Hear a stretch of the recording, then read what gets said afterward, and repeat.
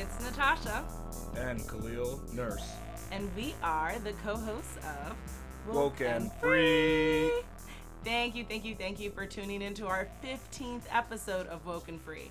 If you've been joining along and with our conversation, you know that Woke and Free is all about being real and honest with each other and, of course, with you. We're talking about everything and anything that's important to us, to you, and the world, and of course, nothing is off the table. Now, in this episode, we're going to be talking all about sexual harassment and sexual assault. And this is a very serious subject. So before we get into that, let's go over the ground rules. First, did you subscribe to Woke and Free on iTunes, TuneIn, Stitcher, Google Play, YouTube, SoundCloud, or iHeartRadio? If not, do so now. Second, did you share this episode with your friends, your family, and so on? If not, definitely do so. And definitely make sure you talk to us on Facebook, on Instagram, and Twitter at Woke and Free. Each week, we like to share a little bit about us before we dive into the topic for the episode. Last week, we shared 3 foods we just can't stand. This week, we are sharing the biggest people pet peeves we have. So you can start off, honey. Okay, so there's so many, but to narrow it down, I guess it really comes down to one simple thing. I am not a cat. So what do I mean by that? When you see me and you are super excited to come over and talk to me, and maybe, just maybe, my curly hair has really riled you up on the inside, and you go to reach and touch both sides of my head, or even just one side, and yet again, we don't know each other. I repeat, I am not a cat. Please don't pet me. So that's your only one? I would say that's my biggest one. There are other things I think I've mentioned before, maybe, or maybe just in my head. I'm not a fan of the phrase "good morning." So that's like a pet peeve. And just general personal space issues. Like if you're talking so close to me and I feel like I'm in your mouth, that's a problem. But my biggest one is that I'm not a cat. So just don't pet me. Fair enough. Mm-hmm. So my biggest one would be people that make promises that they can't keep. That's my biggest pet peeve. Ooh, you coming for people. Okay. So I have a couple of other ones.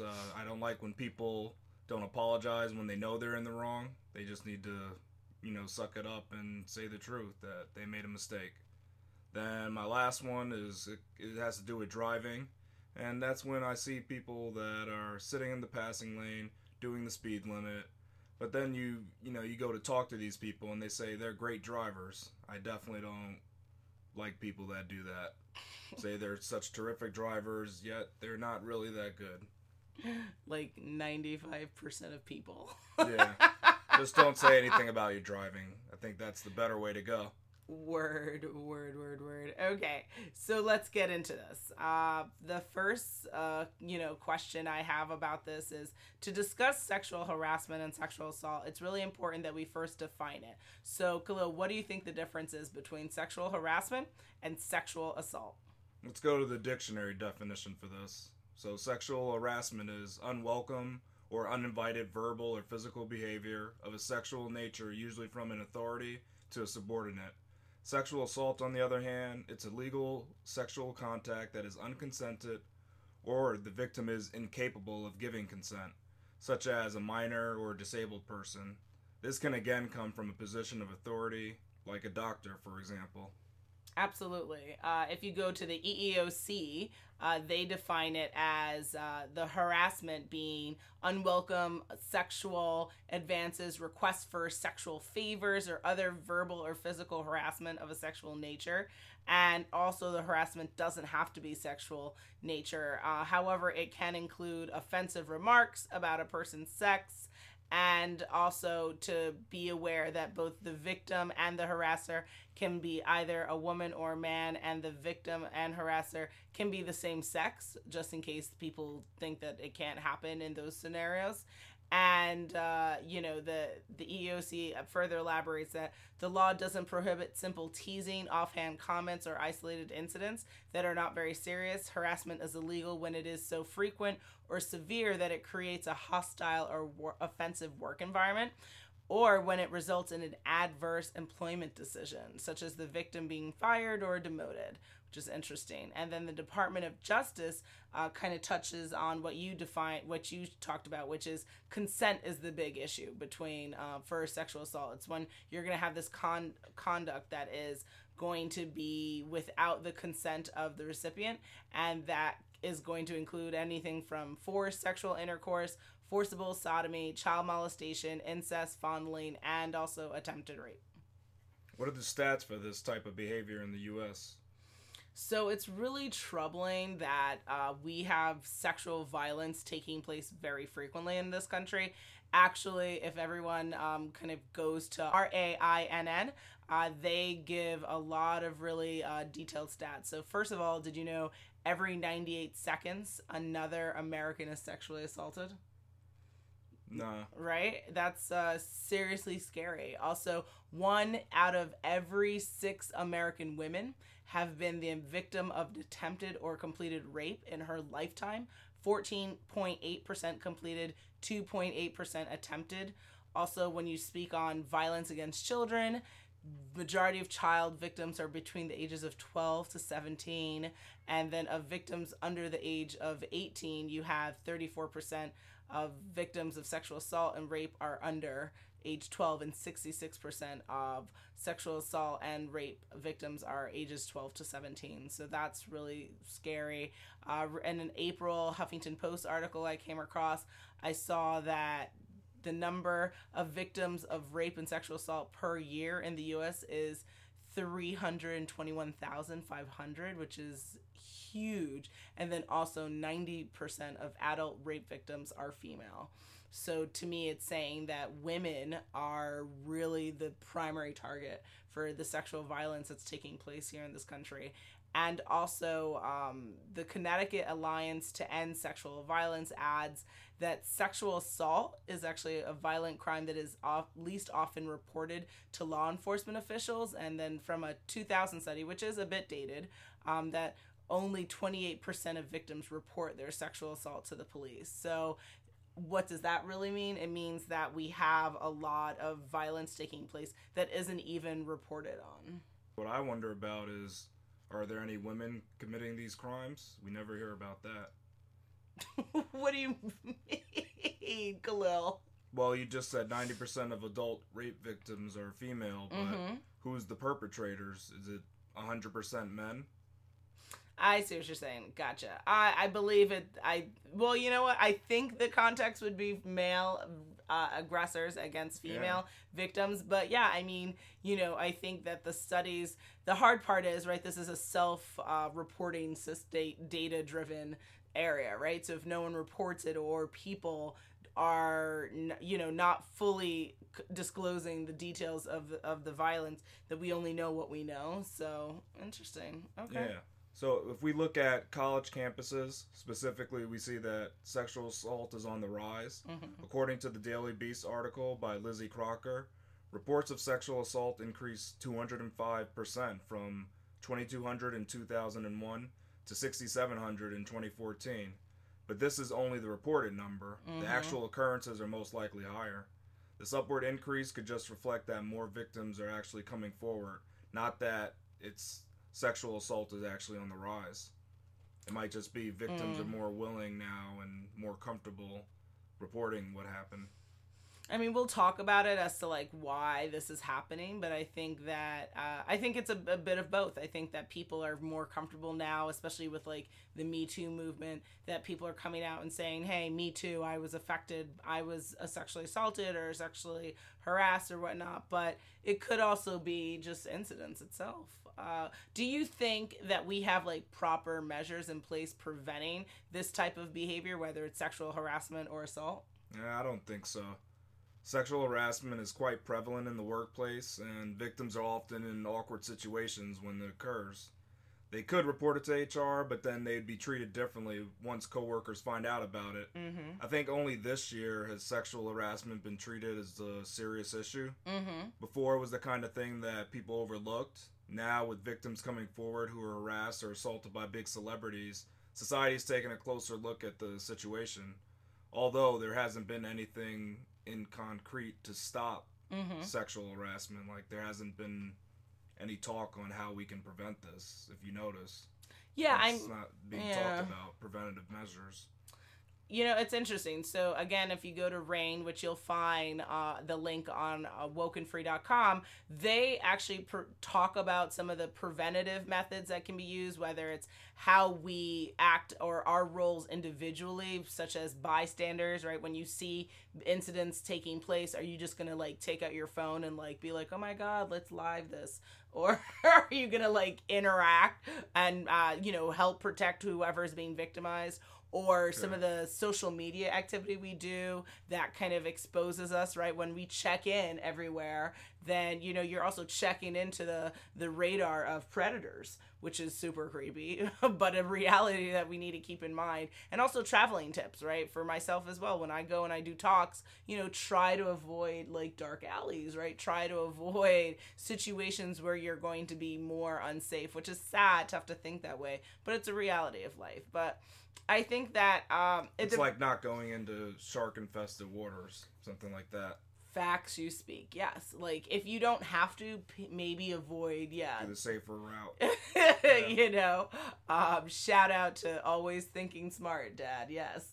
And that goes for both genders. You don't want to put yourself in bad situations. Exactly. Any you gender. You can be harmed by other sorts of crimes. So. Exactly. I think when you think about measures in place, I think you have to think about it as to what type of world are we going to live in? Are we in a preventative world or a responsive approach to life? So preventative means that we're taking kind of the approach that we're changing the mindset of people and how they address violence to each other, how we view each other, how we address mental health on a very large scale, and really kind of preventing incidents from happening, which is I think a bigger pill to swallow than what most people in our world seem to want to do is respond. There's an incident and now we have to respond, and we have to either be very punitive in nature, which is right, punish, the harsher the punishment, the worse the person won't want to do this, or also like, creating products, right? So say I see on Facebook, I don't know if you've seen a lot, but I've seen like, there's like things where you can tell if you put it in your drink, if your drink has been spiked, also like carrying different devices on you to where it can like be like a little stabber and you can like attack someone who like comes up on you real quick, or even it's a personal defense weapon then. Yeah, like, or even like the chastity belts, like underwear that's harder for someone to rip at and come at you. So like it depends. What do we want to do? It seems like we're more on the responsive as opposed to like the proactive approach to things. When it comes to reporting, I have seen some really disturbing things. So when you see in the news and media, you see a surge of people saying like, you like come out, share your thoughts, share your narrative, what's going on, oh my gosh, right? Sympathy and empathy that goes out. But I also see something which is really disturbing, which is the people are shaming victims. People are saying, you should have came out earlier. I don't believe you. This is a political ploy. Like, what the heck is happening here? Like I was saying earlier, victims were afraid that they could lose their jobs. That's why they didn't come out earlier. Gotcha. They had to decide between paying their bills or standing up for themselves. It's great to be brave, but you have responsibilities too. Mm-hmm. It's a very tricky situation they're in. On the other hand, we need to make sure, though, that the situation is analyzed correctly and not just immediately siding with the victim. There's been some wrongly accused people in the past, and we should be very careful not to punish the innocent. If someone has multiple accusations and is generally known to be sexually pushy, then that is sort of a giveaway to their guiltiness. Well, I agree with you in the sense that, every person deserves their day in court, right? At the end of the day, if you're guilty of an offense that you've done, then it needs to be proven, and that for all accusers, they have to be willing to really put their story on the forefront and break it down and have, kind of go back and forth. But I do think that there's a difference between the opinion, like the court of the public, and like the legal world, right? And so I think it becomes a little bit tricky when we do have people who are falsely accusing public figures, and it kind of muddles the issue. But at the end of the day, I came across Southern CT or southernconnecticut.edu, which really goes into rape culture. Are you familiar with what rape culture is? No, I haven't heard about that. Okay, so they define it as an environment in which rape is prevalent and in which sexual violence is normalized and excused in the media and popular culture. Rape culture is perpetrated through the use of misogynistic language, the objectification of women's bodies, the glamorization of sexual violence, and that will thereby create a society that disregards women's rights and safety. So how do we see examples of rape culture? We're talking about blaming the victim, also trivializing sexual assault, like, boys will be boys, or locker room talk is locker room talk. Whoa. Yep. Also tolerating sexual harassment. Also publicly scrutinizing how a victim is dressed, her mental state, their motives, their history, right? Because modest women don't get assaulted, right? Only non-modest women do, right? No, your fashion has definitely nothing to do with your assault or violence against you, because it's been proven. And they go on and on to list other things like pressure on men to score, right? Pressure on women not to appear cold. So I think that if you go through, and again, you'll see the link on wokenfree.com, we're in essentially the middle of rape culture, which I think makes it easy for people when you have multiple women accounting to sexual violence against one person, and people are like, he didn't really do it. These chicks are just playing. Like, no, that can't be the case, right? Not 32 women or 20 women or 16 people can't be just flat out, just all their stories are just nonsense. You're not There's even gotta gonna be some truth to it, right? I mean, or at least verify, start an investigation, like figure out what's going on. Don't just shame the women or the victims that are coming out and saying no before you've even figured out if yes is a real option. And in a lot of these cases, we're seeing that the accuser is just actually admitting to doing it. If you look, exactly, they accept the guilt and they admit that they were wrong in the past. Now I don't know if that's good enough. Like, I'm not sure what that means. If they've learned, they've stopped their old ways, and they know that they shouldn't do that anymore. I don't know. I mean, I personally would love to hear from people who deal with this in their work life, either from the legal side or from the criminal justice side, because, I personally think saying, I'm a dirty dog isn't quite good enough. I understand we all do dirt and everyone has something, but, when you're violating human rights, and it is a human right to not be touched without when someone violates your consent to human touch, and for you to not feel safe is never okay. And just being very flippant about your transgressions is not okay. And I think that more is needed than just kind of being like, oh, I'll just step out of office, or it happens in the 70s or 80s. Like, that's bullshit. Like, that's just not okay. Do you think there are other factors that's kind of playing a role as to why we're having such a high propensity of sexual violence in our world? I blame society for showcasing this in our entertainment. Okay. We're not really shown that, hey, this is wrong. You need to respect others' personal space. Mm-hmm. Media shows successful men can be sexually free and disregard others' opinions. It's rampant in music lyrics and on the silver screen, where when showing kingpins or drug lords, they're surrounded by women, and that's just, they're just allowed to do what they want without regards to the women's wants or needs. They're treated as objects. There really isn't another side to show what's truly right. we're just seeing the wrong thing continuously, and that's just getting ingrained in our brain. Exactly. It's a socialization, right? And I think that if anyone's really interested in seeing, there's a lot of factors that one can consider. The CDC actually lays it out really good. They have individual risk factors such as we have alcohol and drug use or coercive sexual fantasies, hostility towards women, hypermasculinity, suicidal behavior. Also, there are relationship factors that one can consider, such as family environments characterized by physical violence and conflict, childhood history of physical and sexual or emotional abuse, emotionally unsupportive family environments, poor parent-child relationships, especially with fathers. We have community factors like poverty, lack of employment opportunities, general tolerance of sexual violence within the community, and then societal factors, which is societal norms that support sexual violence, like you were saying, societal norms that support male superiority and sexual entitlement, also weak laws and policies related to sexual violence and gender equity, such as, for instance, when we have a statute of limitations, right? A law that says you have to bring your claim in X amount of years. Well, if someone's not willing to or not able to bring their claim within that time frame, and then that just goes away, then it's as if that crime never happened, and that woman or that victim can never have their vindication, and that's not okay. Yeah, it's a real problem.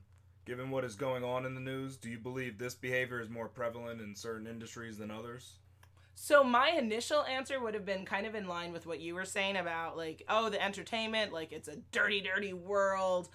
Sorry, there's so many actors that we love, but it just seems like it's, I don't know. Like, well, I wasn't saying it was that industry. I was saying entertainment is to blame on why these people are committing these crimes. I wasn't saying that was the most prevalent industry, though. Well, okay. So in my mind, I would have assumed like the entertainment industry, because it would have been a creative space where people are getting very emotionally open, and also it seems like there just seemed like to be this air about it where it's like, if you want to get ahead, you know, maybe you'll drop down a button on something, or you'll be extra flirty at dinner and stuff like that, and that leads to you know what kind of things. But actually, that is not necessarily just the only industry. In a recent Mashable article that you can find again on wokenfree.com, there the sexual violence has no limit. It has no bounds. We're talking everything from advertising, agriculture, construction, education, finance, improv comedy, journalism, nonprofit, politics, retail, trucking. I mean, it's everywhere. Yeah, it really is. It's in every industry. There's not one you can name that doesn't have an incident. When will this sexual harassment or assault ever stop? You know, I would like to say that I think that it's possible for this behavior and this violence to stop, but it's really going to require a drastic change to the mindset of people in our society. As I have mentioned before, there's so many factors that go into why people do what they do regarding this sick behavior. And, you know, it depends, right? Like, if we can break apart the individual role, the family role, the societal role, the economic, socioeconomic roles, and really make sure that people have more, equitable existences and think about each other in equitable terms, then maybe it's possible to change this. But I don't know. There also seems to me, it seems like people enjoy to harm others. People enjoy harming and really just that power that comes with the ability to take what is not yours. And I don't know if ever people want to stop doing that. I think it's really cruel and effed up. And it's like I don't know, maybe if you use technology, like maybe if everyone goes to like a virtual reality a seminar or something, and you can feel the experience of what it's like to be violated, maybe then people can have the empathy and say, oh, maybe I should try to not try to rape someone after I, you know, get them drunk without their consent and stuff like that. But I don't know, maybe that would turn someone on. Like, I don't know, what do you think? I think it's tough to say. I mean, you can put all these things in place, but if you don't really change what like the concept is to have power, then I think Some people that obtain it, like they say, power corrupts. You know, the whole Corrupt, saying. yeah. They get a sense of entitlement. These people that just get power and they're not used to it. They think they can do whatever they want, and their needs take precedence over others. How can we change that mentality for, especially the people that are in power? Everyone has to be on the same level then. Which you can't, right? That's a whole tough other thing, definitely. A whole other thing. Yeah. Ugh. But see, then that's sad. That's like we're telling everyone, like, sorry guys, the rape continues. Like, I mean, that just seems really upsetting. Yeah, I mean, it's definitely something that has to be thought about more, and maybe it can be an educational process. It has to be shown to people when they're younger, like, what is the correct way to act towards others. Well, you were saying that you think that men aren't really normalized early enough in viewing women, right? We're taught. I told you though, what we learn from is from entertainment. That's where we really learn. It's not. We're not really talked to about how we should treat women. I mean, they say treat women with respect and maybe open the door for her, but that's about it. You don't really learn like what it is to show respect for a woman. I don't know. There's no class where you learn that. You just learn that from your friends and family and gotcha. Mostly entertainment. So maybe education. Maybe that's going to be a big component. Mental health, I think, dealing with mental health and dealing with education and open our door and also, kind of like what Tiffany Haddish says, right? Like get the cues as to what is okay and what is not okay. Yeah, that'd be helpful. It's that time again. It's scenario time. Scenario 1. Your favorite grunge band is performing next week, and your friend has 2 tickets. She also told you that the lead singer allegedly was inappropriate with her cousin, and she's possibly pursuing legal action against him. Do you still attend the concert, or do you go on a social media and voice your outrage? Ooh, interesting. So I'm a strong believer of that the greatest power we have is our power as a consumer. And so if you go to support something that is violation of your moral compass and what you stand for as a person, hopefully human rights advocacy is a part of that, then you're complicit with the violations that the person did. Now the only thing is you did mention that this is alleged, right? Not confirmed. So that's the kicker here. So alleged. And have you had connection with the cousin to find out if you think that the cousin is being honest or no? No, you never met the cousin. So then you're in the situation of, do you take this alleged incident, or do you just kind of go on your own and still support the band? Again, it would depend on what's the value of, if you do go to the concert and this person, the singer, actually did violate someone else, are you going to be okay with that decision of going to support the band? If you're not, then don't go. If you are, then go. But you love the band. You really miss out on this opportunity. This might be the last time they're coming to your town. Because he's going to be in jail for raping someone, yeah. Wow, yeah, especially then. You'll never be able to hear him live again. Again, it's about consequences. I personally think I would feel terrible knowing that, like, if I went to that concert and then I found out that person was in fact a violator against women, then I felt like I supported that, like I was complicit in that behavior. So I would. It's about the after effect. I think what's going to make you feel more guilty. That's fair enough. I mean, I would think you just still go to the concert because everything's allegedly, so you don't really know what's going to happen next. So just go to, and the other fact is that these tickets were already purchased, so it doesn't matter. You could not go, but he still gets that ticket sale because it's already, that's true. The ticket's already bought. So you could go and enjoy it and just kind of put that to the back of your mind that he might have made this big error in his life, but you really don't know. It's allegedly, right? So I don't think you should judge it off of that. You can't just jump to conclusions. Okay. Because then that's guilty before proven innocent. Gotcha. That's the wrong way around. Okay. Scenario 2. Your dad is a hotshot CPA. You can't mention going to the Gap for clothes because he always goes into stories about accounting principles and whatnot. One night, you come home and see an envelope on the doorstep with his name on it. You open it and read the letter inside to find out he's being accused of assault and being blackmailed in order for the person to keep everything quiet. Do you destroy the letter, leave it for your father to find, or take it to the police? Ooh, interesting. Okay, so you've stumbled upon this very disturbing letter. I guess that's a harsh one, because you know I'm a daddy's girl, too. Like, you just really trying to break hopes and dreams today. Oh, no. That's not my intention. Yes, it is. Listen, you gotta, so I think before you take it to the police, you probably should, share it with your father, because I think the letter was intended for, isn't it actually a crime to open up mail that's not yours? So that's the, you're gonna bring it, well, technically this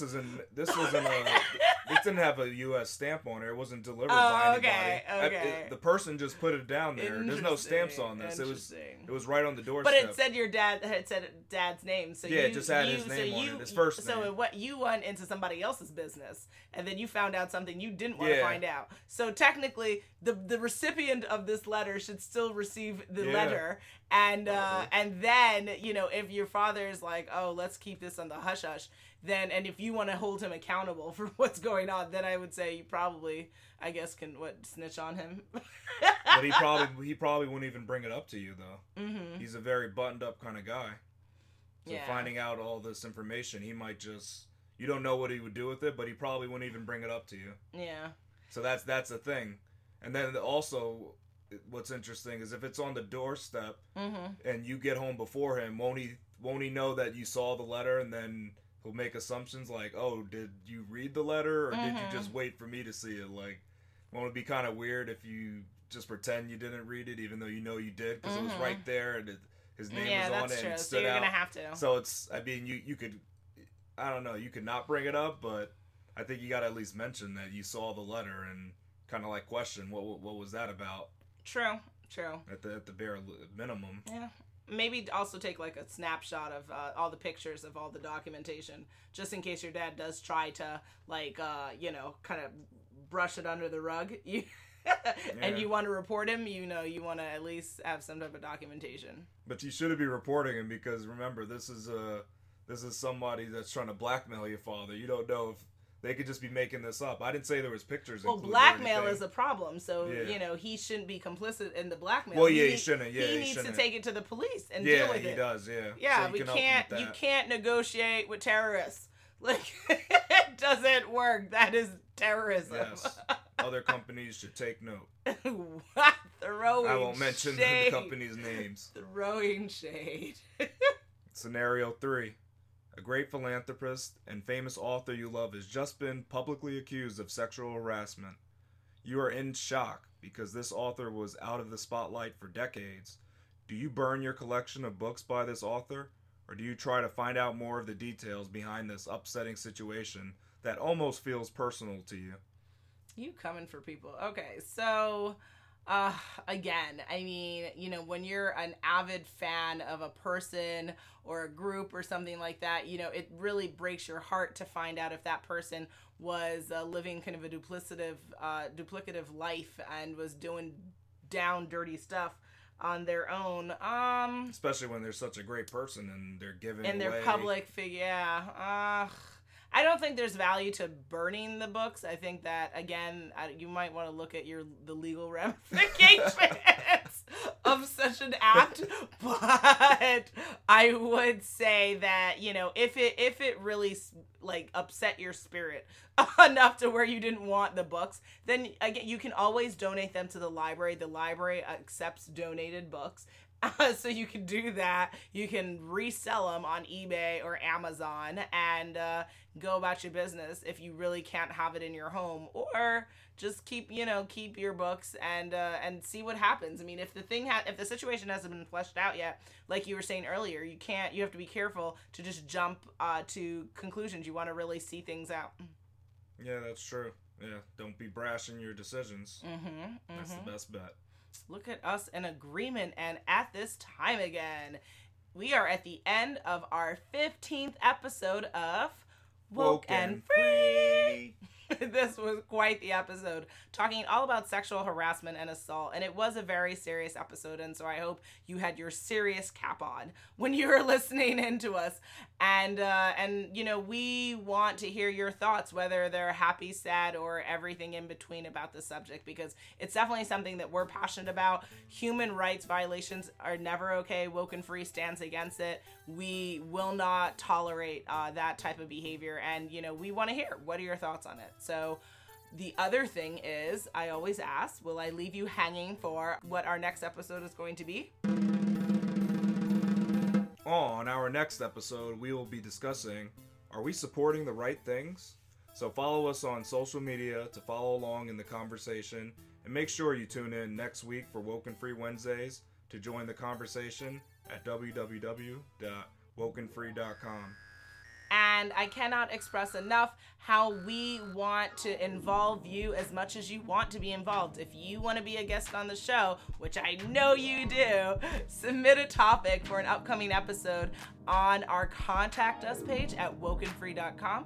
And as I say every single week, we're very active, aka Tasha's very active on social media, but okay. But you hear from both of us on where? On Facebook, on Instagram, on Twitter at Woken Free. If you didn't already subscribe, please do. Share the episode and make sure you come back to join the conversation every Wednesday for Woken Free Wednesdays. Until next time.